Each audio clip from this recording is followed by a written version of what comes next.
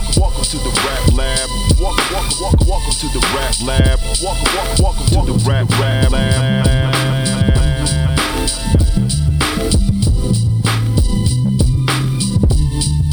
Welcome to the rap lab. Welcome to the rap lab.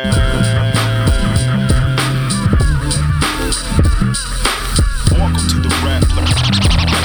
Rap lab, rap lab, rap lab. Welcome to the rap lab. Rap lab, rap lab, rap lab. Welcome to the rap lab. Rap lab, rap lab, rap lab. Welcome to the rap lab. Rap lab, rap lab, rap lab. Welcome to the rap. Rap lab, rap lab, rap lab. Welcome to the rap. Rap lab, rap lab, rap lab. Welcome to the rap lab, rap lab, rap lab. Welcome to the rap lab. Rap lab, rap lab. Welcome to the rap lab.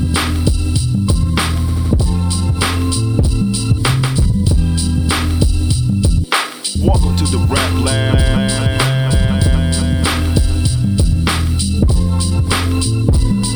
Welcome to the rap. Welcome to the welcome to the rap lab. Rap lab, rap lab, rap lab. Welcome to the rap. Rap lab, rap lab, rap lab. Welcome to the rap. Rap lab, rap lab, rap lab. Welcome to the rap lab, rap lab, rap lab. Welcome to the rap lab. Ladies and gentlemen, you tuned into an all-new episode of the Rap Lab. It's your boy, the motherfucking Candyman, the ALFRE to the D. It's the one and only T.O. It's the Dilio. And it's your boy QG. And today's episode of the Rap Lab is for the children. If you don't know what I mean, we talking about Wu-Tang. And for the first time ever on the history of the podcast, we have a guest, special guest co-host this week, the Rev Barber himself, Mr. Eric Ruiz. Eric, what's up, bro? What up, what up? Appreciate y'all having me. It's an honor to be the first guest of the Rap Lab podcast. Yes, sir. Now, we're going to have a rule going forward for any guest. You got to tell us how you know the person that brought you on. So I know you're a friend of QG personally, so you could just go into your history just real quick, how y'all became boys and whatnot. Yeah, me and QG used to go back to high school, St. John's and all that. We actually was part of a small little cipher in one of our homies' basements.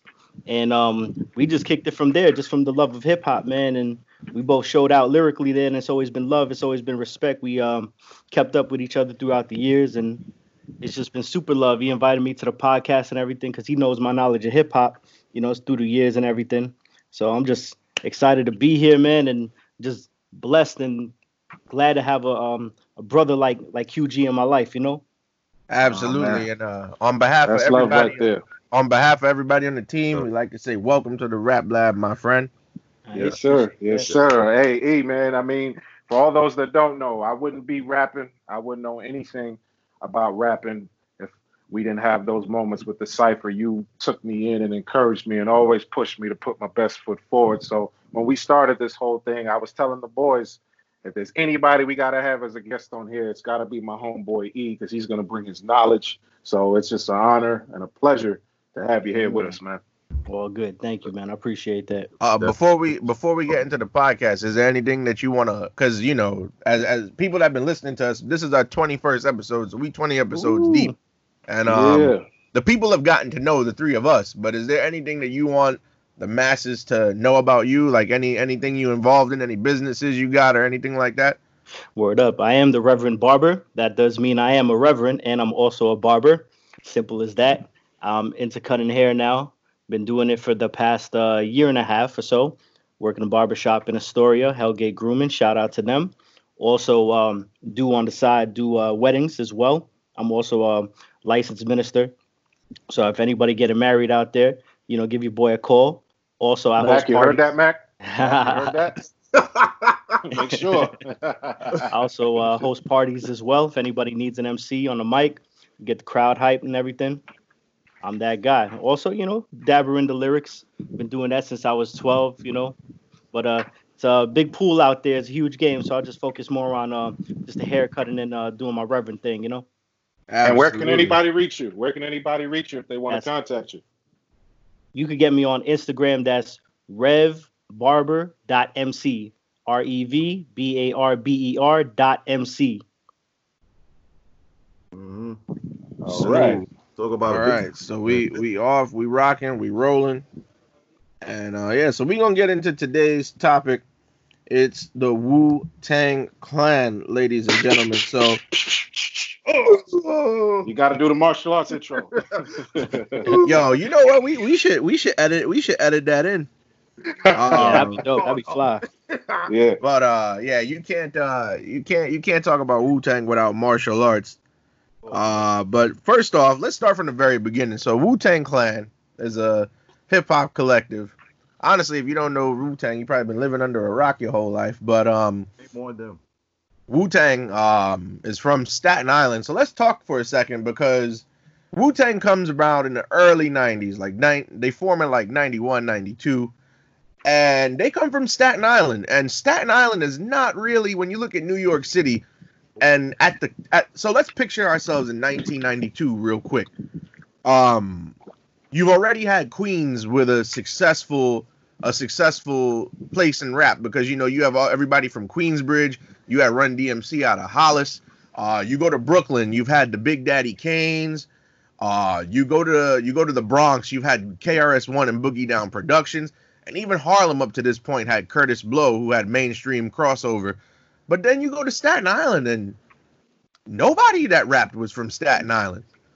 So QG, let's spin it to you. Why do you think Staten Island was just so irrelevant in hip hop up to that point? I think at that particular time, looking at the other boroughs, and to quarterback with what you were saying as well, you also had the West Coast establish their dominance. You also had Jersey cement themselves in hip hop. So I think that at the time, Staten Island was trying to find its own identity. They didn't want to follow the Queens formula or the Brooklyn formula or the Bronx or Manhattan or anywhere else. They were trying to come with something different, something original, something that they could claim as their own. That way, when people look at it, they're like, that's Staten Island. So I think for a time, they were just waiting, just watching and learning and taking notes and studying and trying to figure a way to separate themselves from what was already out. And then when they finally arrive in the hip hop, hit it with a boom, just like that. This is Staten Island. This is what we're about. And maybe Eric, you could touch on this, but even as just a New Yorker in general, the only thing Staten Island is really notable for is a ferry that takes you from Manhattan to the island. For a long time, nothing, as far as hip hop wise, and maybe just life in general, nothing really happens out there. You know what I mean? Yeah, I actually used to work out there for under a year. It's pretty suburban out there. It kind of reminds you of Long Island. Not much going on out there. They do have a lot of projects out there. They're pretty much to themselves, though. The closest borough is Brooklyn, which they have ties to as far as Wu-Tang as well. They got some of the members there too, but there's not much out there that is too known to us out there, And it's funny you mentioned Long Island, because even up until this point, Long Island had some successful rappers. Rakim's from Long Island, EPMD, K Solo. They're all from Long Island, so and they had an amount of success. So let's get into Wu-Tang. So Wu-Tang forms. For those who may not know Wu-Tang, we'll just go down the roster of their members. So you got Method Man.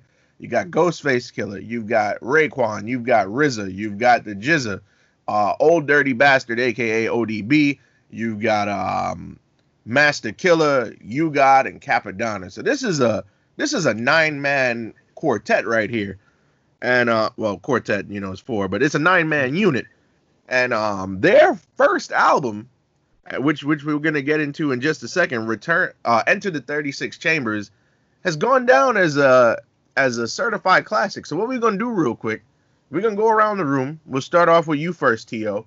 And just give us your thoughts on the first time you heard that album. Yo, the first time I heard that album, I was like, what the hell? And I didn't mean that in a bad way. I was like, yo, these guys, to piggyback off QG and what Eric said, This is mostly like at the time when New York was mostly about the four boroughs. We didn't have what was happening in Staten Island. So credit to partially of RZA that he is a big partially fan of the martial arts movie. And when I heard the album, I was like, yo, this shit is crazy. And this was now known that, yo, Staten Island is officially in the mix. And I felt like then it was the five boroughs are finally completed as far as hip hop getting involved. Now, of course, one of the all-time breakout singles was, Protect Your Neck.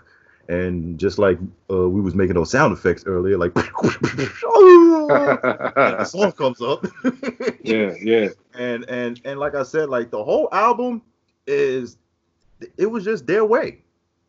And that's why I fuck with Wu-Tang. And to me, this is why I love how they broke out with 36 Chambers. And first of all, it's an album that's hardly to skip. You can't skip a damn song off that album. I don't know how other people feel, but it was hard to skip a song on that album. And everybody did their great job contributing to the first album. What about you, QG? For me, it was easy for me to identify with it because I grew up a big martial arts fan. All those videos of Master Killer and the 36 Chambers and Drunken Monks and just the classics. So all of a sudden, in the fall of '93, I'm hearing this on hip hop music. And I'm like, what is this? Like, this is something I've never heard before. And then I hear the name Wu-Tang Clan. I'm like, oh man, this has got to be something amazing to be called the Wu-Tang Clan. Let me see what this is about. And my older brother, he had the tape and he played the tape of this album. And instantly I just gravitated towards it. Here you have all these guys in this group, and they all sound different, and they all can rap. And I was like, this is something unique. This is something fresh. And just the stories that they told on the songs and the way that they approached these songs. They painted a picture of Staten Island. For those that have never been there, you can actually picture it in your mind when you listen to these lyrics and you hear these songs. And especially with songs like Can It Be All So Simple and Cream, where everybody could relate to a song called Cream, because when you're out there hustling, that became the hustler's anthem. And the terminologies that they were coming up with, nobody else was using it at the time. Wu-Tang came up with all these different slangs that people started using. Especially the word cream. No one was using cream like Wu-Tang. No, Cash rules everything around me. Exactly. So hearing that, I just became a fan instantly, and they are my favorite hip hop group of all time. All right. And as Mac was saying, well, that's me, by the way. You could feel the different styles of all artists. Everybody had a unique style. You know who ODB sound like. Ghostface give you his example where he sounds like Method Man, easy to recognize, RZA, all that. It was just a match made in heaven for these particular guys to come as a group, and this is like a 9-man group. We ain't really have that much people busting out. Like you could say Juice Crew, but that's collectively. But we're talking about people like these guys starting off as a group. And that's true. That's absolutely true. And up until this point, we're talking about late '93. We've seen group albums before. We've seen NWA. I mean, NWA and the Posse was just enormous as far as the amount of different voices you hear on that album. But that was like a loose collective thing. This is an actual group. Eric, we're gonna toss it to you.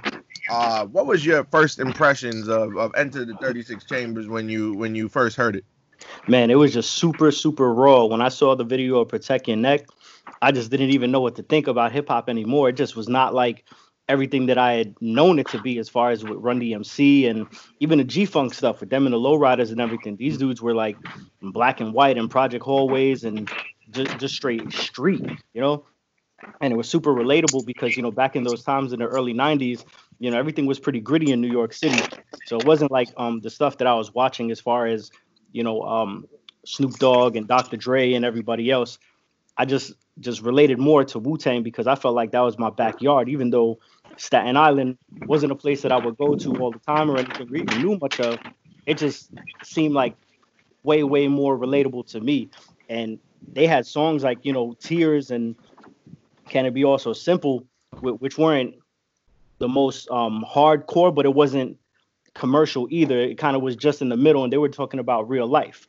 And Seventh Chamber, which had no chorus in there, just like Protect Your Neck, was amazing to me because I was used to songs with choruses, and just hearing them just attack the mic and attack the instrumental, it just took me by surprise and introduced me to a whole new world of hip hop and rap.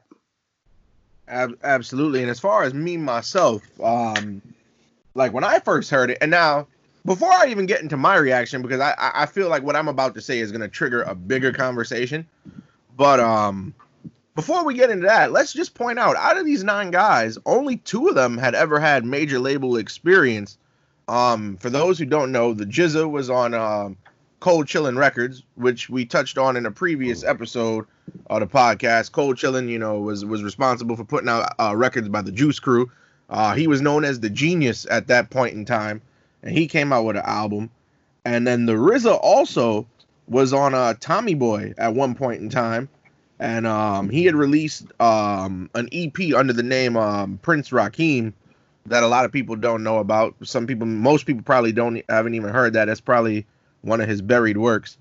Well, the ladies know about it. We love yes, the ladies would know about it. My son is actually, his middle name is Rakeem, so my wife sings that to him all the time, and it's the most annoying thing.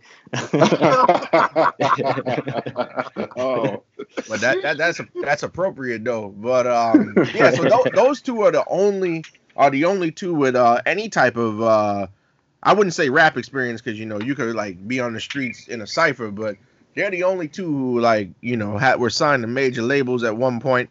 So most of the crew is inexperienced, and that goes to my thoughts on the album, because when I first heard it, I didn't get into Wu-Tang until later on. Like my first experience with Wu-Tang was Wu-Tang Forever, which is their second album.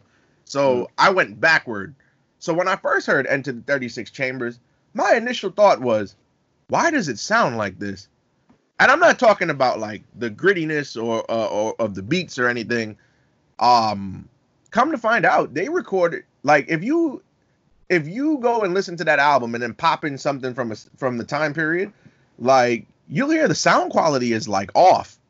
Like, you'll have to turn it up extra high if you really want to like crank it. And come to find out, they recorded that album on some water damaged equipment in the studio, which is like beyond me, because I don't even know how you get functionality out of water damaged equipment. You know what I'm saying? Yeah. So that's the evil genius of the RZA, man. He found a way. And then not only that, but like right now we're in 2020, so we've seen multiple classic albums get re-released 3, 4, 5, or in the case of the Chronic, like 10 times. But they never did remaster Enter the 36 Chambers. Why do y'all think that is? Eric, we start with you first. It's just a genuine sound, and like you said, it was done on the broken equipment there, and that's timeless. It's hard to capture that again. Once you lay something down like that, remastering it kind of just puts more paint on the Picasso that don't need to be on there. It's just perfect the way it is, I feel. Well, that's true. That's true. QG, what you think? You can't get more grimy or gritty than the sound of Static. And I think that's where they were going. You want to get that grittiness, that rawness, that darkness. So when you have that, and it wasn't just Wu that was also doing that, to just throw it around a little bit. Even Havoc, he was doing production like that as well. So if you want to capture the essence of the streets and the message you're trying to paint, that dark cloud that's over people's head, you got to keep it in its original form. You don't got to clean it up. You don't got to wash it with soap. You don't got to do nothing. Just present it as dirty and gritty and grimy as it is. I think that's why they left it.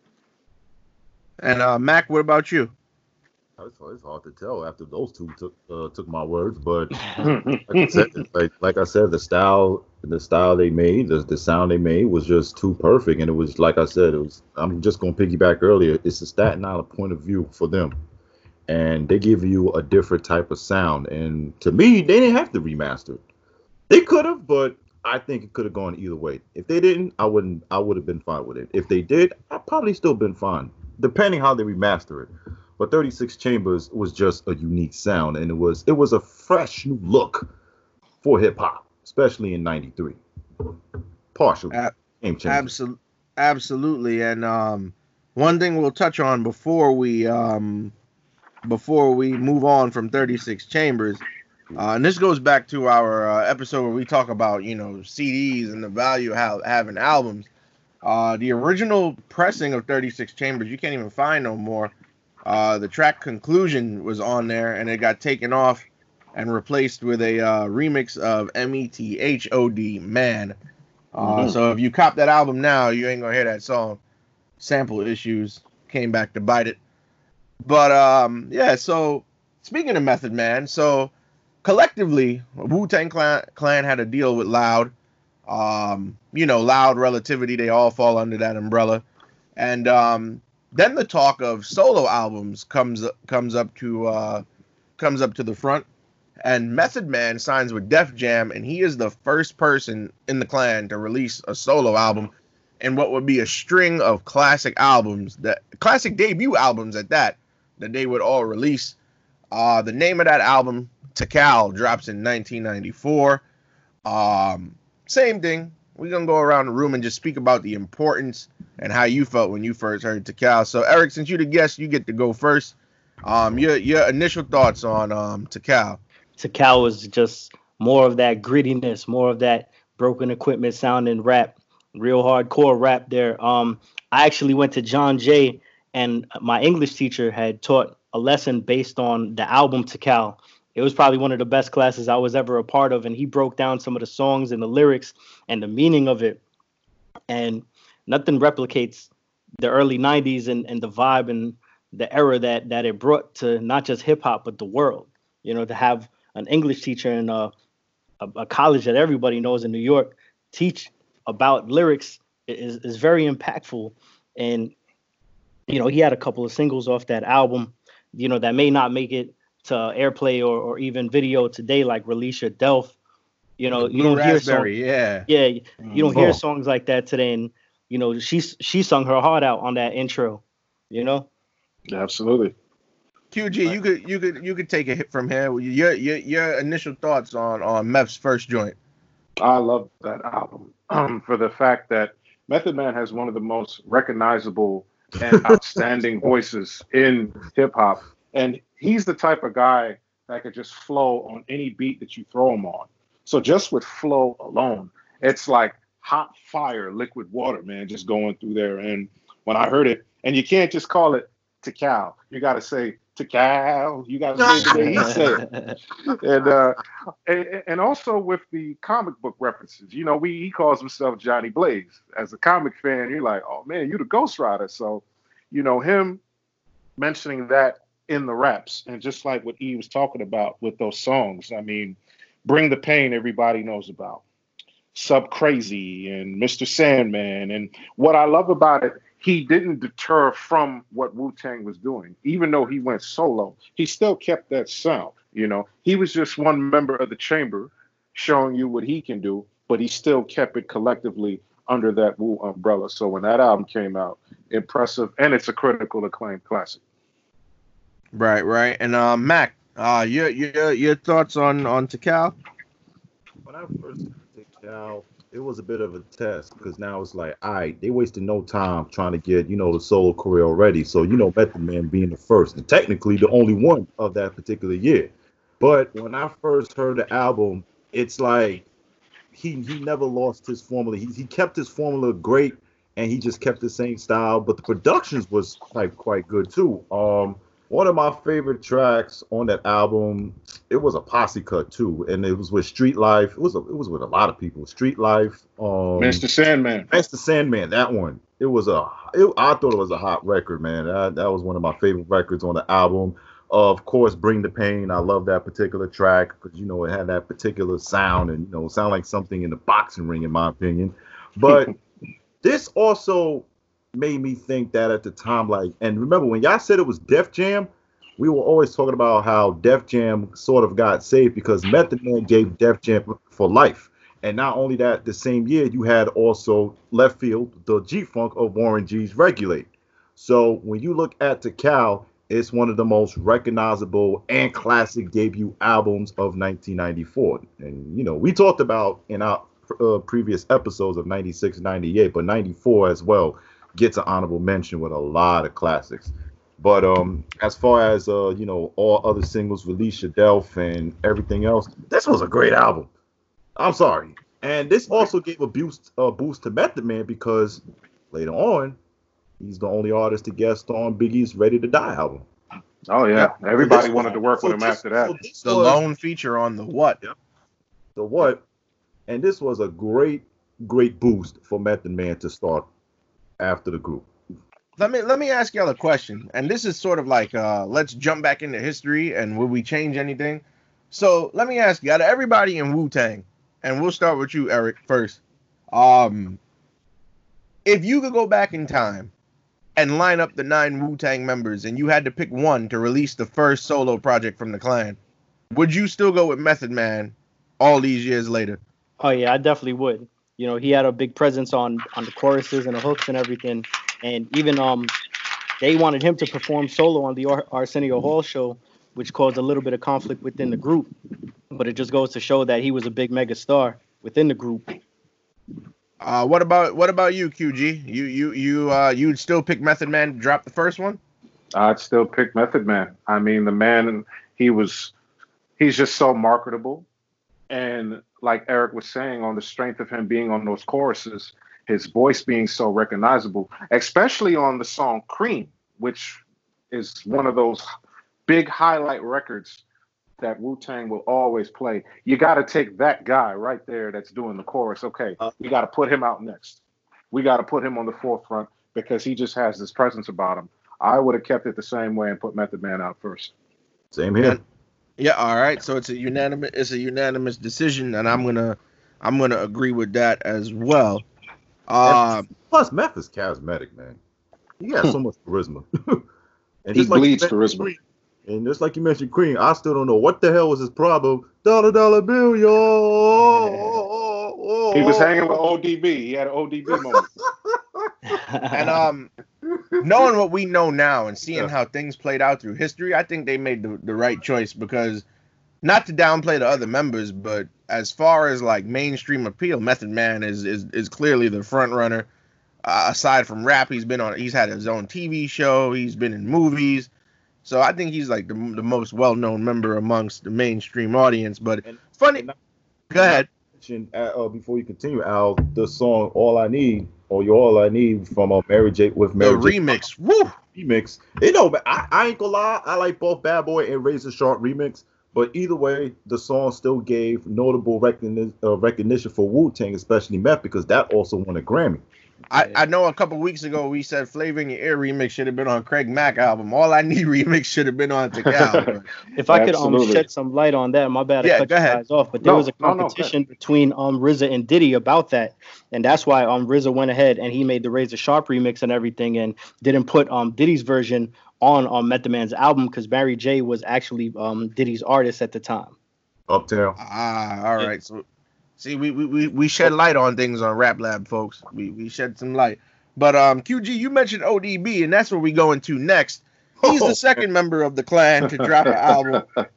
And Mariah. my goodness is all I can say. What a guy, man. Oh, love that guy. Miss that guy. So it's Return to the 36 Chambers. Yes. And it drops in early 95. And ODB is like an enigma. He's just an interesting like throughout the man's career, he's been known as Old Dirty Bastard. If y'all ever watched Chappelle's show, he was Old Dirty Chinese Restaurant, which I mean we not trying to offend nobody, but that shit was funny. But but let's talk about ODB and a lot of people. And see now me listening to what I grew up listening to, I came up on Master P and No Limit, so I'm hearing ODB for the first time, and I'm like, yo, is he crazy? Like what? Like you know what I mean? Like the whole album from "Oh Baby I Like It Raw," like, yeah, bro, and even the way he kicks off Brooklyn Zoo, like he had to be under the influence of something in that recording process. God bless his soul, man. You gonna love this.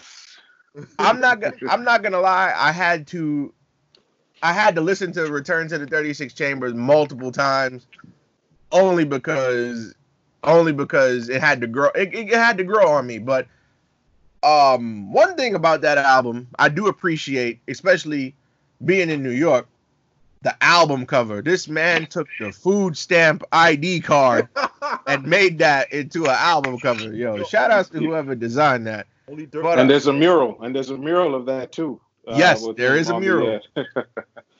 So let's go around. Because ODB. I mean, he did release another album after this, but that album didn't nearly do as well as this one did. So we go around the room. We start with you first, QG. Just your thoughts on not only the album but ODB overall as an artist. ODB as an artist, to me, is unique. Here's a guy that is so original. Nobody sounds like this guy. The person that he is on the mic is the person that he is in real life. This is when art imitates life. He's the drunken monk of the group. And to go along with that, especially when he did the interview where he's going to a deli to purchase something with food stamps. He's coming out of a limo and he's going in there to purchase it. He's like, hey, the people from my neighborhood know me. They know who I am. I'm not fronting for anybody. And that's what I love about ODB. With the album itself, the sound, the quality, just like following with the Wu umbrella and that Wu signature sound. Here he is bringing in something totally different. And not only, he's also representing Brooklyn.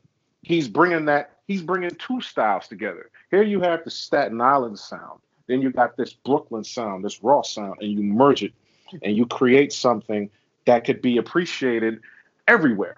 And that's what I loved about it. You could talk about Brooklyn Zoo. You could talk about Shimmy Shimmy Y'all, Shimmy Yeah, Shimmy Yeah. You could talk about all these different records. Damage. You could talk about, even Snakes, which also was a posse cut. But that's why till this day, when I think about ODB, I miss him so tremendously because he's just a guy that he could make you laugh. He could hype you up. He was just so different and unique, and he was just great. T.O., what about your thoughts on the album and the artist? Well, he's related to T.O., so this would be good. Oh, goodness gracious. Well, this man represents Brooklyn, specifically Fort Greene, and I actually have few people who I know in real life that actually will tell you that they have seen this man in real life, and he's one of the coolest cats to actually be around, but at the same time, he's a comedian. And speaking of comedian, that's exactly what I saw on this damn album. Very raw, very unique, and he's letting you know this is the Brooklyn Zoo right here. Now, of course, he gets them stupid ad-libs, but I love it. It's just so hip. And like QG said, that's ODB in real life. And even my mom can tell you this. My mom is a dance teacher. She used to actually teach out in the school out on Patchen Avenue. That's in Brooklyn, Bed-Stuy, called CF21. And one of her daughters used to actually be in a dance class, and who used to pick her up, Mom said all the time, it was actually ODB. So I hate to cut you off, but you always rubbing elbows with these hip hop legends when you was younger. You realize that? Yo, check out episode 1, people. This man was palling around. This man was palling around with Big L when he was 5 years old. But continue. For like 2 minutes. Thank you very much. That's another story. E. But nah. It was another great look for Wu-Tang because, like I said, everybody has different styles coming out of that group. So now they're gonna give you an example solo wise. So Meth gave you his example, and now it was ODB's turn to give you his example to show you who the real ODB is. Shout out and rest in peace to Dirt McGirt. And then that unorthodox style is one of a kind and unique. And I know his rhyme pattern, his voice, his cadence, just everything is just unmistakable. Like if you play any ODB verse, not even just a record, a verse for somebody, they can't mistake him for nobody else. Like it's just impossible. Eric, Your thoughts on Return to 36 Chambers and ODB as just an artist? He himself is just a classic individual, and a lot shines from his parents because his parents used to listen to a lot of soul music, and you could see the influence in his rhymes and in his art. He has a lot of sing-along songs like Shimmy Shimmy Y'all, Baby Come On, even Drunk Game, where you don't have to necessarily know the lyrics, but there's parts of that song where you could just sing along to in the top of your lungs, just like he did. I feel he was definitely the most special and versatile member of the Clan. And even during that album, they already had him working on his second album, which he was about to title "The Black Man Is God, the White Man Is the Devil," and that never came out. And he was extremely controversial even back then, not only with that title, but just his habits and his ways, which along the line of time it got to him, and sadly he had passed away. But as far as him being versatile, he can't be slept on as a lyrical MC either. And Brooklyn Zoo shows you that. Once again, another song with no chorus, which he added the chorus at the very end, but he just carried that song with lyrics throughout the whole thing. And Damage as well, a song on that album too. He just gets super lyrical on that. And man. It also makes me laugh that this man is actually related to Flavor Flav.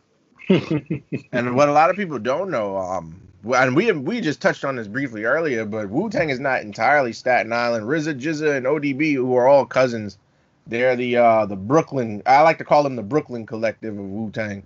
And the Brooklyn representatives. And the funny thing is, before they started, all three had a group, or supposedly started a group called All of Together Now. Yeah. Group, Yes, they did. So technically, and these are three people from Brooklyn. Yep. So we could call them the founding fathers of Wu-Tang. Now, after ODB and Return to 36 Chambers, my second favorite Wu solo project of all time, Only Built for Cuban Links, my man Raekwon. Now, the way that this album is billed on the cover and the way it's listed, it's Raekwon featuring Ghostface Killah for the whole. Like, you had never heard that. Like, you heard features on songs, but the whole album, no. But nah, this album right here was super, super, super fire. Like Raekwon, like really, really nailed that. A lot Can of you people mind if I add to that real quick? Yeah, sure. Go ahead. I always wanted to do this. If you guys remember that intro to Incarcerated Scarface, once we go again with the martial arts, he looks determined without being ruthless. Something heroic in his manner. There's a courage about him. Doesn't look like a killer. Comes across so calm. Acts like he has a dream, full of passion. That was just so damn good. So yeah, Raekwon, the chef, he is the chef. And a lot of people may or may not know this, but Only Built for Cuban Links is also known as the Purple Tape, because back in the day they still released albums on cassette. The cassette was purple. It's the only purple cassette in the history of not even just rap, but just the history of history, pretty much. But not Incarcerated Scarface, which is also a good song, but Verbal Intercourse will always and forever just be my shit on that album. Nas was the only outside feature that wasn't on Wu-Tang on that record, and they all killed that song. So for me, it's a tie between that and Ice Water. But we'll go around. Same thing, QG, we'll start you off first since you did the intro very nicely and well replicated. Hey man, like once again, let me tell you, the Purple Tape is what everybody was calling it. When it came out, everybody, they said the Purple Tape, and I'm like, what is the Purple Tape? Then they showed it to me in the actual color of it, and I'm like, oh man, this is amazing. So what I loved about it is it was like a movie. From start to finish with the intro, striving for perfection. It's creating something.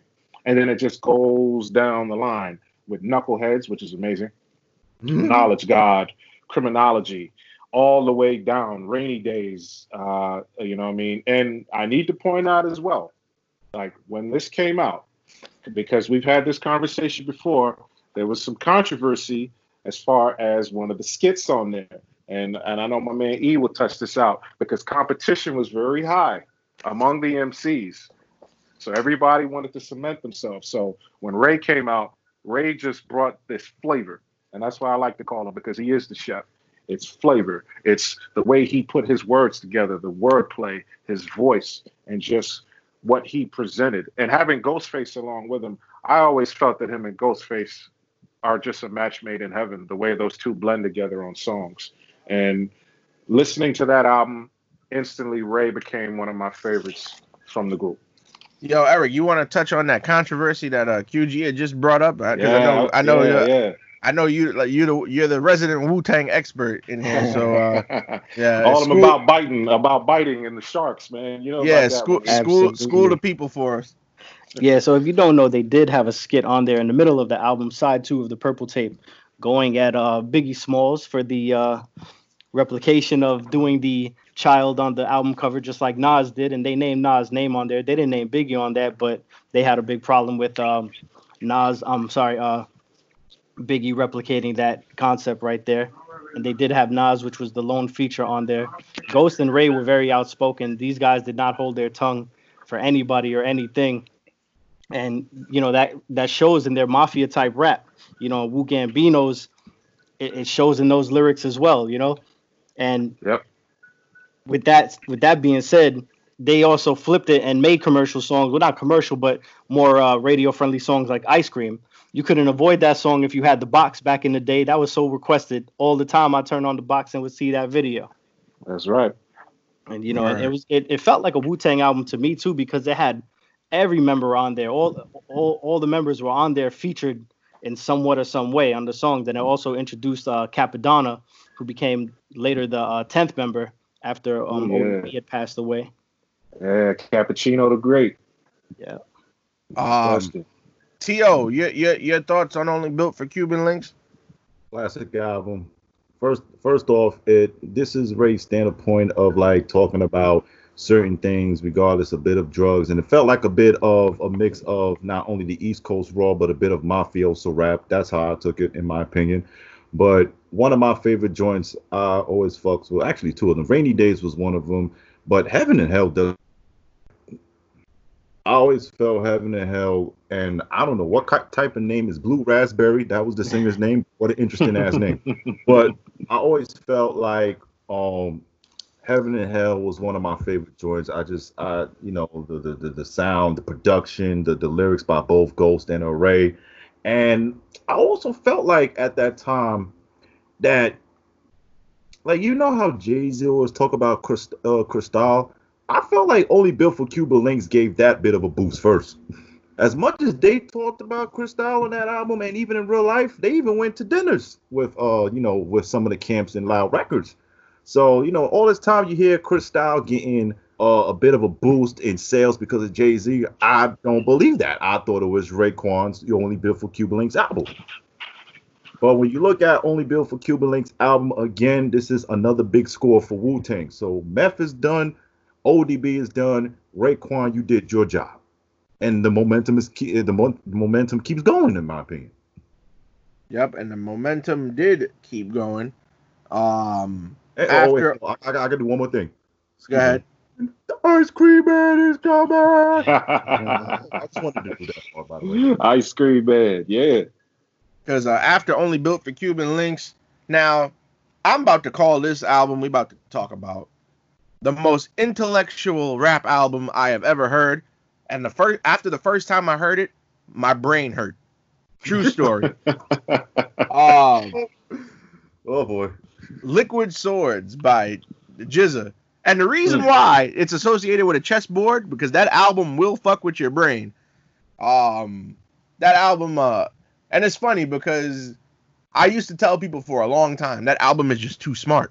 It's just too smart. Like it's just no way around it. I feel like, even though yes, it does sound like Wu-Tang, Liquid Swords is it's just intellectual. Like it's not meant for your average rap fan. You know what I mean? And I'm sure Eric, you understand what I'm trying to convey when I say it's too intellectual of an album. Yes, sir. You wanna elaborate on Liquid Swords for us? Oh yeah, most definitely. as far as that album being super, super lyrical, he came out with a song on that called Labels, which he started naming off the current labels during that time and just putting them into raps. And as you said, even the album art is very intellectual with the chessboard and them fighting and everything. He carried on the martial arts tradition of Wu-Tang. And a small tidbit there, Duel of the Iron Mike, ODB actually was supposed to have a verse on that, a full verse, but he was too kind of messed up there, so they just let him do the chorus, and you could kind of hear it on the chorus as well. And Capodanno also was supposed to be on Duel of the Iron Mike, but for schedule reasons, he couldn't be on that. And little known fact, that album definitely did go platinum, continue the consistency of these guys selling units. Absolutely. And it's funny because if you buy the album now, you can get the deluxe edition, which comes with a goddamn chessboard. That's marketing right there. That is something different. But for those of y'all who do want to cop the album, you could get it for literally $5. Like, if you don't have any Wu-Tang or you don't have any GZA, I highly recommend you cop that album. Yo, QG, what's your thoughts on Liquid Swords, my guy? And before you go at it, I'll take a vanilla soft serve, my guy. You're gonna send the money for it? Yeah, I'll sell you, bro. Because I'm not going out there without the payment first, man. Basically, Liquid Swords, and what I love about it too, when we talked about the martial arts skits and everything like that, each member had its own that was different. And when you listen to GZA's album, that one particular skit where he was like, choose the ball, you go with your mother. Choose the sword, you come with me. What he's doing is he's putting a picture in your mind about choices and what direction do you want to go. He is not only a very intellectual MC, he's a very conscious MC. And he's telling you about what's going on in the world from his perspective. And nobody has broken down the word Bible like how he broke down the word Bible. And it's like, that lets you further know where this man's mind is. Exactly. Yo, before leaving Earth. I will never forget that acronym for as long as I live. I think in the lexicon of instructions before leaving Earth. Yes. I think in the lexicon of rap acronyms, that one is a close second to Thug Life. Like I got to give it. Yo, what did you said? It was it's basic instruction before leaving Earth. If I'm correct. Basic instructions before leaving Earth. That is the acronym for Bible. Shout outs to GZA. But also too, to add on to that, what I loved about GZA is he's also very competitive. I'm talking about going track for track. When you got a song like Cold World, it's him and Inspector Deck, and we know how great Deck is. GZA is like, yeah, I'm gonna go on this with you. You're gonna come on this with me. We're both gonna kill it. Take a song like Shadowboxing with the successful Method Man. So this is what I loved. Competition among the group itself was good. It's like, okay, you got these two MCs on here. Who's gonna have the better verse? Who's gonna kill it? Forces everybody to up their game and be better, which is healthy. And GZA didn't have to scream. He didn't have to yell. He's very laid back. He's just one of those guys with that unique personality to just stand there, and you're intrigued just by his presence alone. He didn't have to yell or scream or raise his voice, and you still paid attention to what he had to say. Absolutely. Yo, T.O., your thoughts on Liquid Swords, my friend? I don't know, man. The way I listened to Liquid Swords, I felt like it was a teaching. That's how I felt. Because, there's a reason why this man is called a genius. Because, like I said, the lyricism was there. But at the same time, I felt like the album was a bit of a teachable moment of certain songs. Cold World's one of my favorite songs as well. You already talked about that. Even investigative reports with U-God, Ray, and Ghost. That was a hot ass song too. A lot of people sleep on that song. And you know what? You know what this feels like, in my opinion. I don't want it to go off track.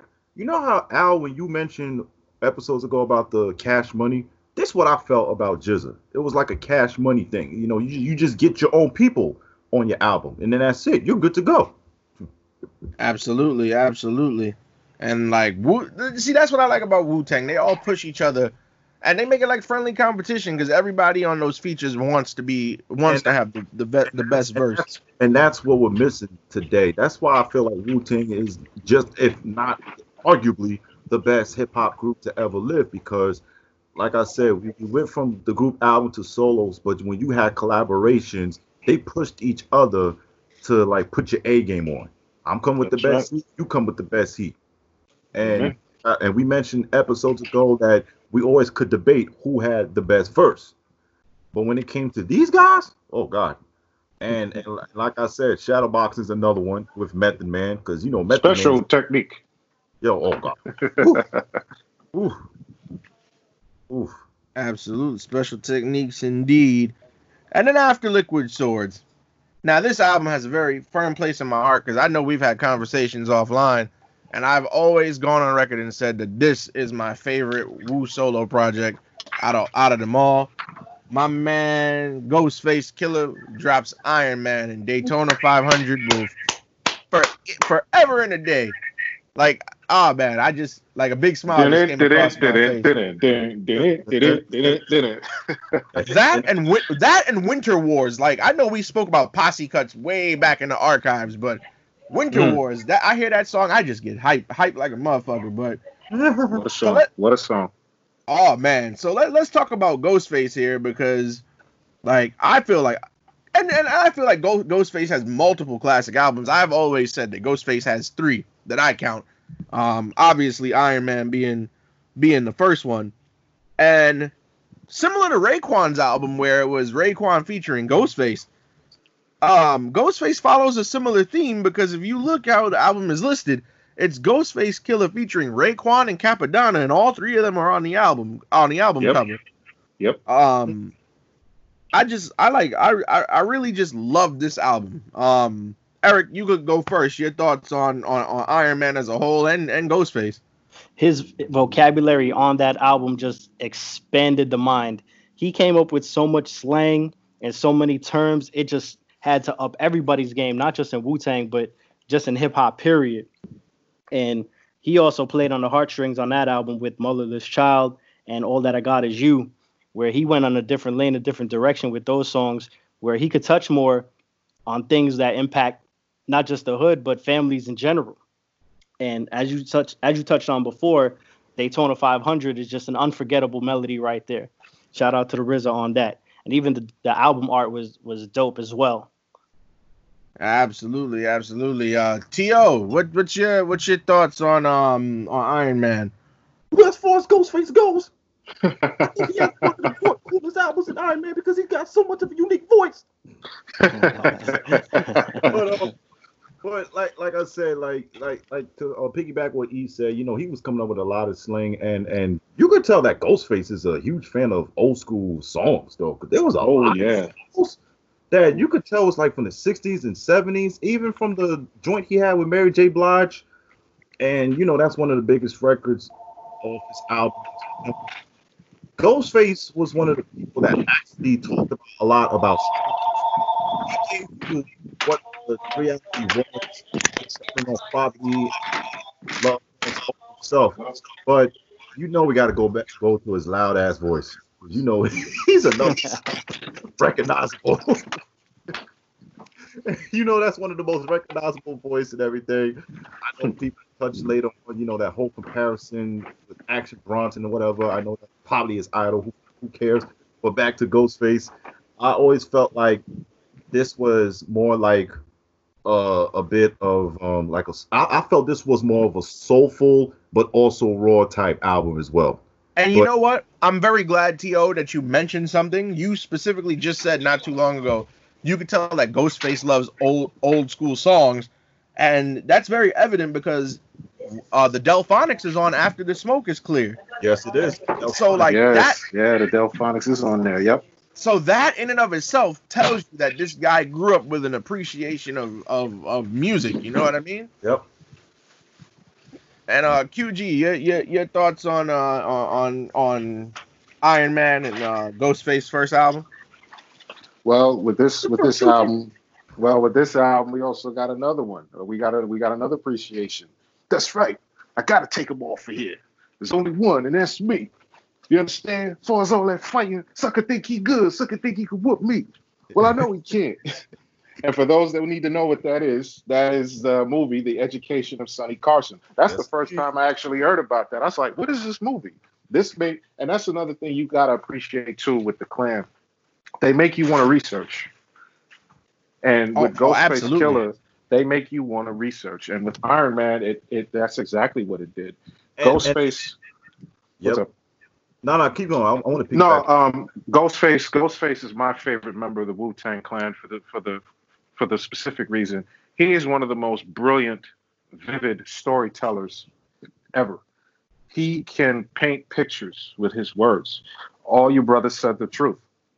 His wordplay, his delivery on how he brings this stuff together. And when you look at the songs, After the Smoke is Clear, Assassination Day, Poisonous Darts, Wu Will Survive. And you guys mentioned his music. Ghostface is a big Michael Jackson fan. You hear the singing of the hooks. Wu-Tang will survive. No, that's following the Jackson 5 formula. Ghostface is a musician. You know what I mean? And you could also mention Black Jesus. You could mention, he takes emotions and he brings it. That's one thing too that separates him from the other members of the group. He gives you emotional content.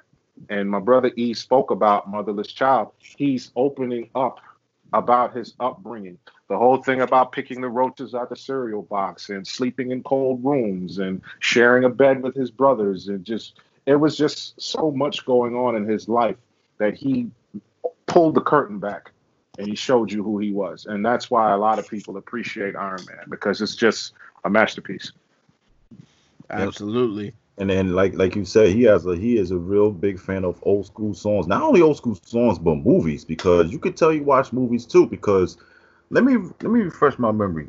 I was listening to the song Wildfire, and I was like, when I first heard it, I said, okay. And then when I watched the movie JD's Revenge, I was like, wait, whoa! Let me pause that video. Let me hear this part again. I was like, oh shit! So I was like, yeah, this man was a real huge fan of like 60s or 70s music and movies. And JD's Revenge, by the way, guys, you may not know, that's a old blaxploitation film with Glenn Turman. Absolutely, it stands up there in the lexicon of old school films. All right, my man E, we're gonna turn it over to you for this next portion. There's some members that we didn't touch on only because we feel like the others that we named, Raekwon's, ODB's, and Method Man's, they had impactful solo albums. Not to diminish what everybody else did, but can you touch on Cappadonna, Inspector Deck, Master Killer, and You God for those who may not know? Oh yeah, most definitely. Cappadonna was the most respected within the group lyrically. A lot of those guys got influence from him. Method Man himself said it, that Cappadonna was a big influence on how he rapped. And little known tidbit here, he was supposed to sign with EPMD. They had eyes on him when they went to a show in Staten Island, but there was a lot of turmoil between Eric and Parrish during that time, so they couldn't get the paperwork right to get him. I'm sorry. Wait, Cappadonna, EPMD? Yep. Oh, wow. That would have been some crazy shit. Every day, every episode of this podcast, when we record, one of us learns something that we ain't know before that takes us by surprise. Yeah, man. It never fails. But go ahead, E. Yeah, and he actually had dropped 10 albums, Cappadonna, up to this date. The first one was the Pillage, which had one of my favorite songs, Slang Editorial. Classic. Solid first album there. Mm-hmm. And I'll get right into Inspector Deck.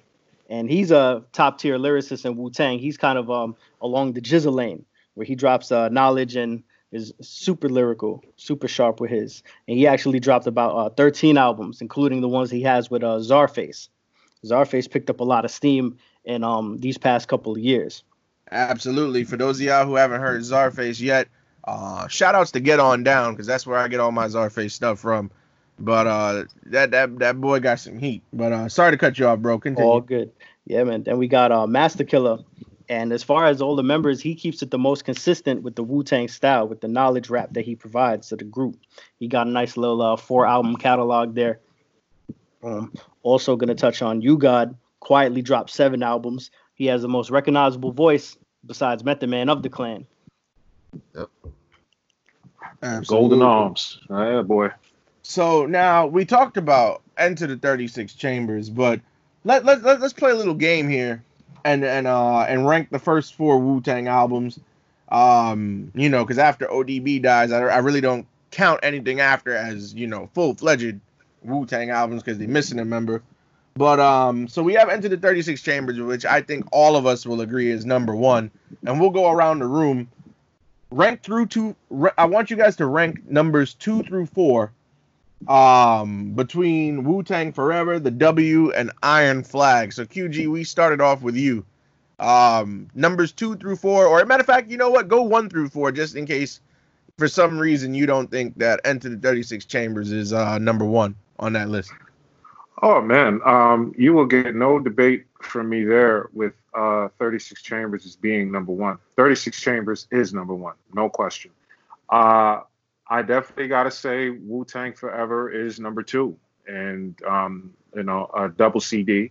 It's a personal favorite of mine because not only of the songs, but I also had the enhanced CD version for the CD-ROMers out there that messed with Windows. That goddamn video game that they put in, that messed up my computer so, yo. My mother wanted to whip my ass so bad. that game did not work properly on Windows 98. Like, it didn't work for you, man. Oh man. So definitely that. And you also said between Iron Flag and the W. And the W, yeah. I gotta put Iron Flag in there as number 3. And I'll put the W in there as number 4. The later albums I did get into as a Wu fan, and you know, it didn't have the commercial impact. Not that I care about that, but it's good that you see your favorites get the critical acclaim that they deserve. And a lot of changes was going on. This is 2000, 2001. There's gaps in between these albums. A lot has happened. So there's changes in personalities, there's changes in production and styles. But to answer your question, to give all you brothers a chance to do your thing, 36 Chambers, Wu-Tang Forever, Iron Flag, and the W, that's my rank. And it's funny you mentioned gaps because, you know, look at the time periods. Enter the 36 Chambers is 93, Wu-Tang Forever is 97, the W is 2000, Iron Flag is 2001. 8 Diagrams doesn't follow until 2007, so that's a whole 6-year layoff collectively. Yeah. But I get what you mean. Yo, T.O., 1 through 4, the first 4 albums, what you got? Well, everybody will say that Enter the 36 is also number 1 and Wu-Tang Forever is number 2. Me personally, it's a bit of a toss-up as far as the Iron Flag and W. I thought they both live up to the best they can. I felt like the W a bit more because at that time we was getting to see more of other people like Nas, Redman, Busta Rhymes, and you know it was good to see a couple of more people outside of even Nas. So I put the W and then Iron Flag is last. Iron Flag was a good album, but I felt like W was a bit more collective. Yeah. Okay. What about you, E? How you ranking the first 4? Yeah, I'm pretty much gonna mirror what T.O. said there. Well, of course, 36 Chambers is just classic, just based off the sound and the grittiness of that. W, of course, falls to number 2. We were blessed to get a double disc from them. I'm gonna actually go with the W as well as third, like T.O. said, because this is the first album that they actually branched off and did collaborations. They had Snoop, Redman, Nas, Busta, and Junior Reid. Short album, but it was a good album. Iron Flag was good as well, but you could kind of see, hear the frustration in some of their raps there. Things kind of started falling apart through those albums. And then later on, which we didn't count, you had albums like, you know, A Better Tomorrow, 8 Diagrams. It seemed like these guys just kind of forgot what it was to be a group based on their solo success. Yep. You know, I also think because we probably talked, me, Chris, and QG and Al talk about this a lot because during that time when 8 Diagrams came out, it's like it was just hard to compete with the whole dancing era and all that stuff. Mm-hmm. So I felt like it was getting overshadowed by that, and the members hated it. Yeah, the members hated the album. They spoke out about it. I felt like that album was rushed. And like you said, you could hear it in their voices that they didn't really put much effort into the 8 Diagrams album. And I also felt because, come on now, with the ODB gone, it was hard, man. I felt like it also stems for the death of ODB. Because you need that bit of a hype and charismatic, crazy, drunken monk like him to be on the album.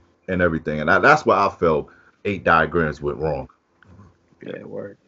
And I'm gonna go Enter the 36 Chambers. Now, I may catch some heat for what I'm about to say, because every time we get feedback on this podcast, people always pick and choose. Oh yeah, Alfred said this. That man is crazy. He's wilding. But even though Enter the 36 Chambers is one, Wu-Tang Forever I feel is maybe just a half of a notch down from Enter the 36 Chambers. Like, I just feel like that album is just, it's gonna fall off eventually, but it could compete in parts with Enter the 36 Chambers. Like, I don't know, Wu-Tang Forever has, like, I feel like I could just bump that. You know what I mean? Y'all get what I'm trying to say, right?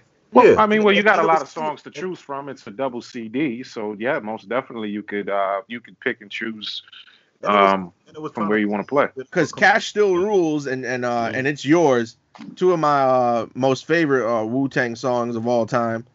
I'm gonna put the W over Iron Flag as number 3, only because Iron Flag, like he said, like Iron Flag, you can around the time of Iron Flag, you can tell, the group is like they just not into it. Like they sound like kind of disgruntled. Like you hear the frustration.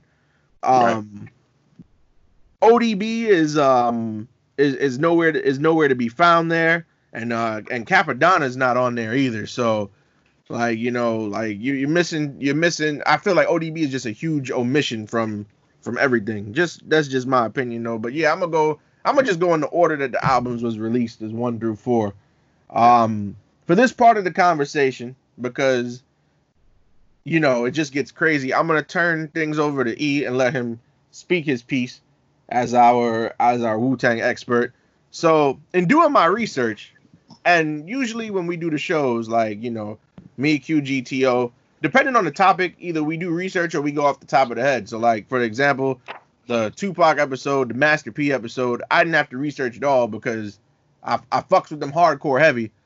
Everything is in the dome. Wu-Tang, I thought everything was in the dome, but then I start hearing about American Cream Team and Theodore Unit and Wu Syndicate. So E, we're gonna turn it over to you. Can you tell us about all these Wu affiliates and if any of them ever played like any importance at all? Well, to this known date, it is 180 affiliates of Wu-Tang Clan. Whoa, my Lord. Staten Island right yeah, I'm not gonna. It's more than Staten Island. Mm-hmm. The whole borough.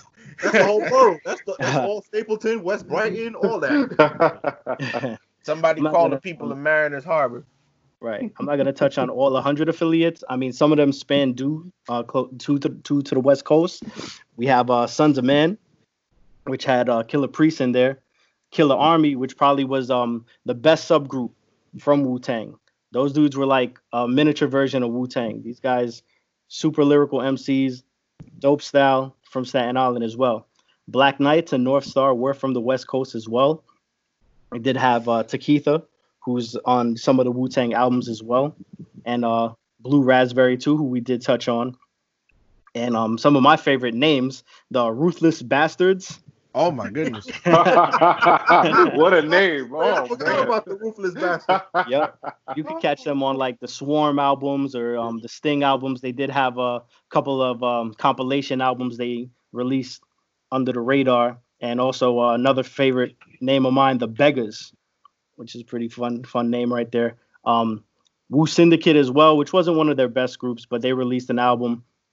Gravediggers, which wasn't a Wu-Tang affiliate, but RZA was heavily on production there and on the MCing as well. They actually formed in 1991 before Wu-Tang had got together. RZA was part of that group with Prince Paul.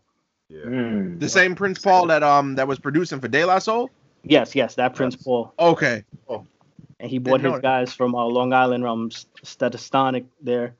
I always love 1-800 Suicide. Yeah.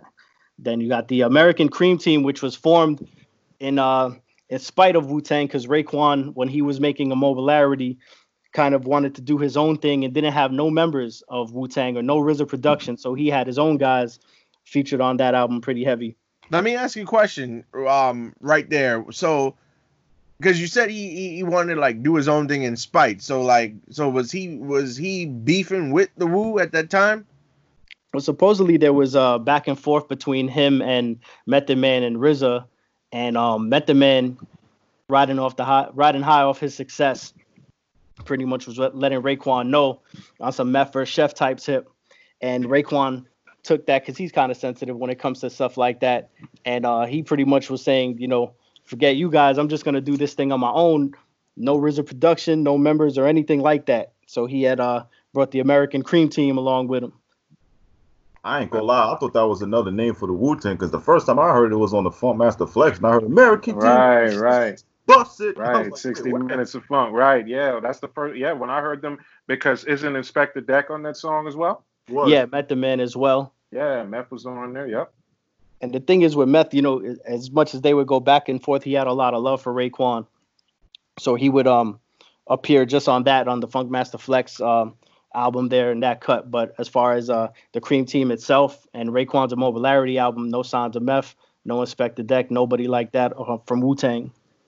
I ain't gonna lie, I ain't really enjoy much of the Immobility album. Yeah, I wasn't a big fan. Yeah, that album. It was like even the song Sneakers. I know it's a Pete Rock production, but I couldn't even get behind that song. Word. Yeah, I wasn't a big fan of it. It had maybe like one or two cuts, but once again, just the frustration too, I guess, like within the group, you could kind of hear it on the album too. Yeah.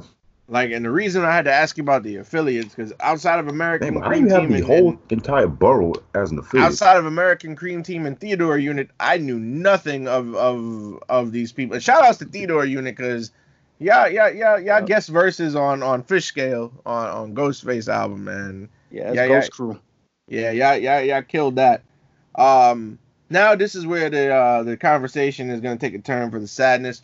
Back in 2004, we lost ODB, and it's real difficult because a couple years back I went to a Rock the Bells concert out on Governor's Island, and for the people out there who have never been to Rock the Bells or don't know what Rock the Bells is a hip hop concert where they get artists to perform the full albums that made them, who they are, that they're known for. Yep. And they had Snoop Dogg performing Doggy Style and all types of stuff. It was really cool. So they had Wu-Tang Clan perform Enter the 36 Chambers. And like when I tell you they perform these albums, they even do the skits, everything. Like everything they perform. Yeah, that's right. And for ODB's verses, they had his son Boy Jones fill in for his pops. And like it just wasn't the same, man. And like me, being in the crowd, like vibing out to those songs, every time it came up to an ODB part, like I don't know, it felt like I felt like a little hurt, like I lost somebody that I actually knew personally. You know what I mean? Yeah. And and I know I said this earlier, but ODB had one more album after Return to the 36, and his biggest hit is with Mariah Carey. Don't get me wrong. Oh Lord. What you mean, oh Lord? I love that song. No, because why he's saying that is because there's a story behind that record. That's why he said that. You want to tell the story, QG, since you brought it up? Well, I mean, supposedly, for those that know, that Puffy, he's the one who helped produce that record, the Fantasy Remix. And the story goes, the studio session that they booked, ODB is in the same building. So he's walking past and he hears it. So he just walks in. He's like, yo, I want to get on that. Boy just gets in the booth, does his thing, didn't write down nothing. Everything was just coming from the heart and from the soul. So all that, me and Mariah go back like babies and pass the fire. It just fit so good. And then once he did his part, he left. Sounds like that's ODB. And a lot of people forget this, but at the time that he passed away, he was signed to Rockefeller, which to me was very interesting. And he had that one song, "Lift Your Skirt," and and they said he was working on an album, but none of that material, at least to my knowledge, has ever been unearthed. But I just found I'm glad you brought that up. E, if you could touch on this, E. I read that there was some issues between Dame Dash and RZA. Have you heard about that? Can you touch on that? There was. I mean, RZA was beefing pretty much with the whole clan, and he let go of most of their contracts, but he wanted to hold ODB's contract more than anybody. And you know how Dame Dash is, and he has a reputation of being very outlandish and very loudly spoken when it comes to trying to get what he wants. But RZA did not want to let go of his contract or any of the rights. And in the documentary, they touch on that as well, where there was problems between Dame Dash and RZA and ODB trying to do his own thing. And even on ODB's second album, Negro Please, he didn't have any Wu-Tang features either on that album too. Yes. So there's still a bit of turmoil between both estates, but Dame Dash never really got to fully release ODB's album. He had his own problems too with Rockefeller as well. Dame Dash did. Damn. Wow. ODB state property too? He was. Yeah. They once again more problems with Dame Dash and his group. State property fell out as well. And it's just unfortunate because the man left behind such a small body of work compared to all the other members' solo projects. So we don't even know what he could have been or accomplished. And it's just tough to think about. You know what I mean? I think I'm glad you brought that up. Sorry to cut you off. Also, ODB's legal trouble when he was going through a lot of issues, and when you are a fan of somebody, you want to see them get back on their feet. And we really wanted ODB to just get back out there, make those records, make us laugh, make us dance. And the fact that he died so suddenly, it was just heartbreaking. Go ahead, Tio. I know you wanted to chime in. Yeah, go ahead. Talk about it. Because the last time I heard from ODB, and I'm surprised this did not go on the Big Bang album, or maybe I read it wrong, because I think he recorded a song with Busta Rhymes called "Where's Your Money," so it felt like a bit of a woo-ha reunion, but it was never on Busta Rhymes' album. And that's the last time I heard from ODB during the time that he passed away. I said, "Oh snap, he actually had and this was actually a real recorded verse." And like it's just all unfortunate because the man did have his personal troubles and whatnot, like we all do, some darker and deeper than others, but yeah, I mean he is missed. We're gonna play a very interesting game to finish off the conversation. Now we didn't talk about all the debut solo albums out there. We'll go around the room one by one. As far as the members' solo projects, not counting anything that we've talked about, we'll start with you first, Eric. What's your favorite Wu member solo album other than anything that we touched on? Master Killer, No Set Date. Any particular reason? It just carries that same Wu-Tang sound and the formula.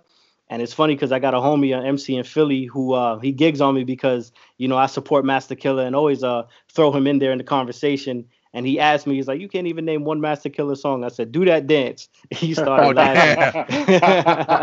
And if people aren't familiar with that album or anything, it actually has the Sanford and Son sampled song on there with ODB on the hook.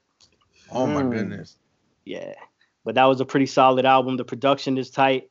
It still has, like I said, that same formula. I think there is a posse cut on there, which a couple of the members just spitting that Wu-Tang shit that we all love. All right, T.O., what about you? Any Wu-Tang solo album is your favorite that we didn't touch already? Oh man, you know what?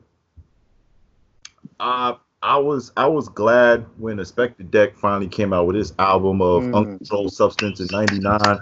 Because this man, the reason why I say this is one of my favorite albums because I was dying for him to actually come out with an album because all the buzz he has, and you know what a lot of people love to do when it comes to Expected Deck? They always love to put him first on a collaboration because either way, he's going to bring out some crazy shit like on the song Triumph, which is always talked about to this day, one of the greatest leading starts of a song off the back or a verse. So when I heard Uncontrolled Substance, I said, yo, this is actually a good album. Now, I know it was not much of mostly of RZA. RZA wasn't much on it. He did. True Master had a little bit of it.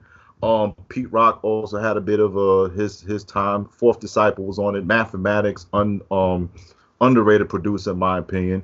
But when I heard Uncontrolled Substances, I personally felt great of the album. I felt the album deserves its mention.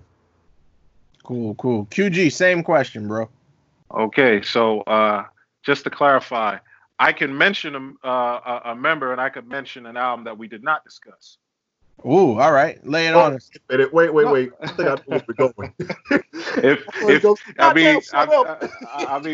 T.O. knows me well, he's got the artist, but the album, Tommy Mottola. Wait. Now hold on. Now you know I am the official hook singer on this podcast. You cannot sing hooks without my permission, sir. Oh and yeah, you're not even doing it justice, bro. Listen, if you want the audio to crack, you go ahead and sing. Go ahead. Nah, Tommy Mottola lives on the road. When you hear this, just cover your ears. Yo, don't play me. But now go on. Now Supreme Clientele is dope. But tell us why, bro. Oh man, exactly. Supreme Clientele. It just brings Ghostface to another level. Here you have him away from Iron Man. Now he's going into something. He's giving you the growth of him as an MC and him as a person. And he still had his brothers on there. He still kept it Wu, like E was touching on with Master Killer.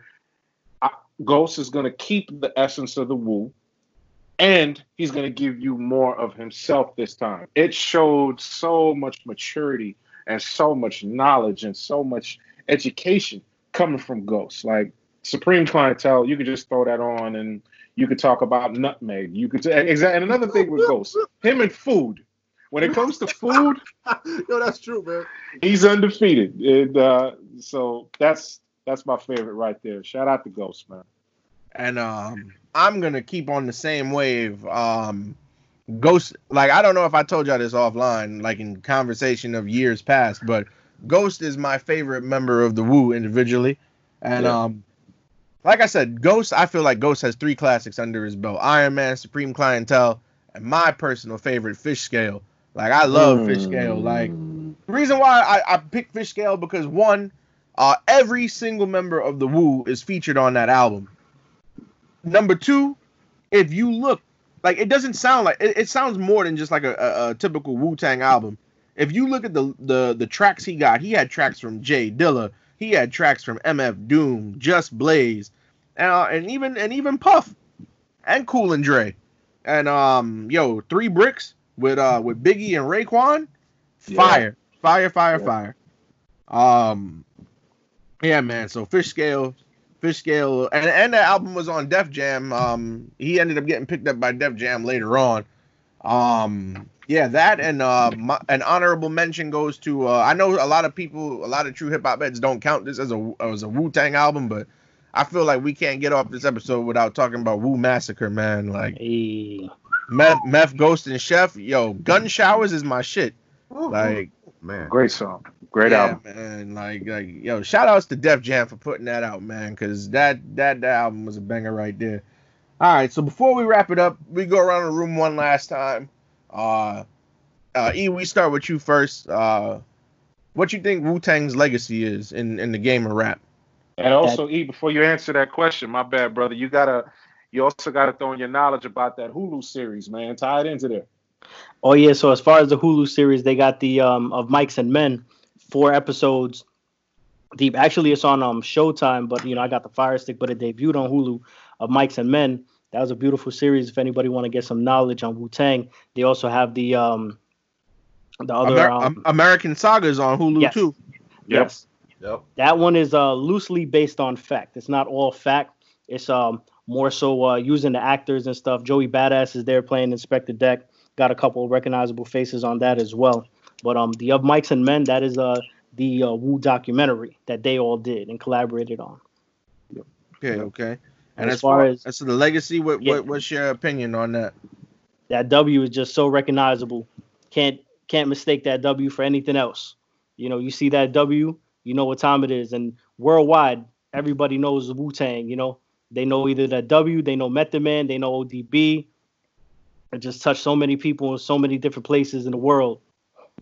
Even to this day, you know, their sons have their own rap group as well.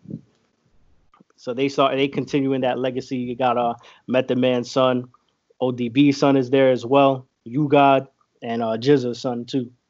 And for those of y'all, because you know this is just strictly audio, but for those of y'all that can't see it, my man E got on a fire Wu-Tang shirt right now. That Razor Sharp right now. Representing the Razor Sharp.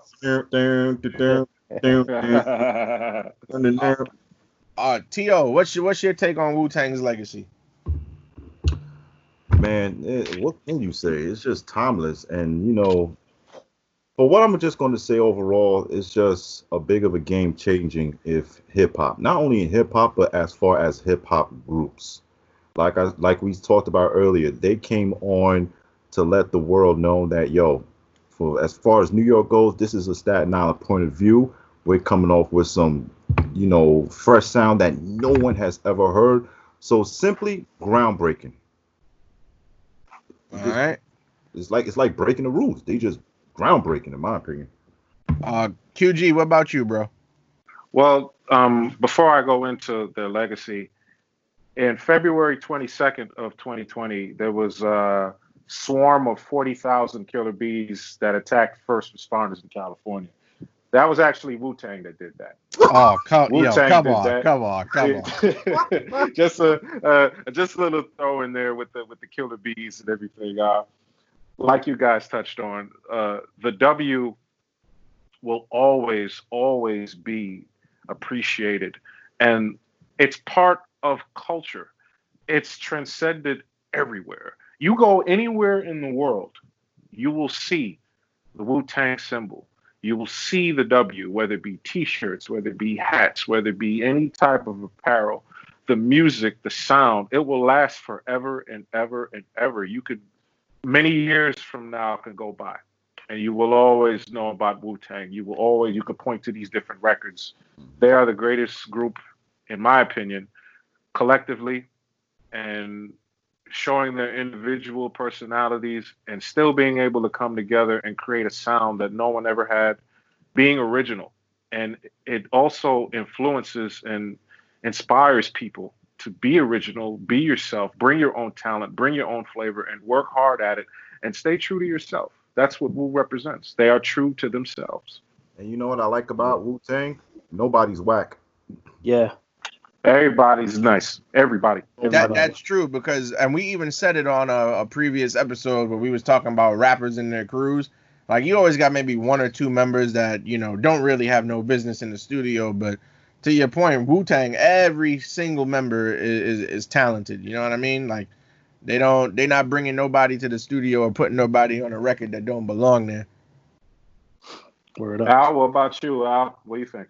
Yo, I got nothing but respect in the world for Wu-Tang, because it's not like they came about in the early days of rap, like in the early 70s or even the 80s, and put their neighborhood on. Like, hip hop was already well established by that point, especially in New York City, and they just like took a place that had no relevance to the culture, no relevance to the genre, no relevance to the music whatsoever, and they put on, man, like I feel like if Wu-Tang Clan never came out, Shaolin, aka Staten Island, would, you know, like be like the lost city of Atlantis when it comes to hip hop in New York. Like, they'd just be non-existent. So, agreed. That particular bars are still lost in Atlantis. I take that S46 bus, turn every damn block. I don't know where the hell I'm going. Yo, like I said earlier, the only thing I knew of Staten Island is you just got to take a boat to get there, man. So. Or go over to Verrazano. So it's like, you know, I give them infinite respect, and I love the Wu more just as much as everybody else do. And their legacy, I feel like it'll never be tarnished or diminished. You know what I mean? Super influential. Yeah, absolutely. So we come to the end. Before we get off here, just tell everybody what the name of the barbershop is and where it is and what times they can find you there? Yeah, that's Hellgate Grooming on Astoria Boulevard and 21st Street. You guys catch me there any time of the week, or you could just hit my Instagram. That's rev.barbermc. You can hit me up on that, book your appointment, or just get at me, give me a little follow. I know you guys mentioned the shirt and everything, but I also forgot to show y'all I got the tattoo as well. Oh, my man got the Woo tat. Oh, shit. I turned it into an E with the speakers and all that. That's fire. dope. That's fire. That's hot right there, man. Set in the middle. That's fire. Yo, let me ask you, Hell's Gate Grooming, y'all open during the quarantine, right? Well, we just opened last week Tuesday. We weren't allowed to open up because we had to follow the guidelines and stuff. Right. We had to install like some of the new glass barriers and stuff like that. Cool. And you say y'all located in Astoria, right? If I got that right? Yeah, Astoria, 21st Street and Astoria Boulevard. Ladies and gentlemen out there listening to Rap Lab, if you need a haircut, you contact this man. If you getting married, and Mac, this go for you too. You contact that man. You got a party or any event. You got a party or any event hosted. Yo, he is a good dude, man. Like let him be the officiant for your wedding, man. He gonna make y'all proud, man. 100% co-sign, 100% support business, support independent business. This is my man right here, guaranteed. That's for you. My man Eric is the first member of the extended Rap Lab family. And we appreciate you being down to do an episode with us. And man, I don't think this is gonna be the last time you ever come on the podcast, bro. Hey man, I'm looking forward to it, man. Thank you guys for the platform. And once again, that's revbarber.mc, REVBARBER.MC on Instagram. And right. Absolutely. And as y'all know, if y'all look at our descriptions on Spotify and Apple, we always tag everybody Instagram in there. So for this episode, Eric's info will be in there, as well as the info for the barbershop as well. So Al, before you cap it off, we got to end it the right way. What's the right way? So what's up, man? Cool and chilling. Yo, I had to call. You know why, right? Why? Because I never ever call and ask you to play something, right? Yeah. You know what I want to hear, right? What you want to hear? I want to hear that Wu-Tang joint. Wu-Tang again? Again and again. And on that, had to do that. Yo, and on that note, that there's no better way to end this episode. And like I said, man, this episode right here, the Rap Lab, is for the children, man. So, we just had to show Wu some love, man. So we catch y'all next week. And this has been the Rap Lab. We out. Yes, sir. Peace.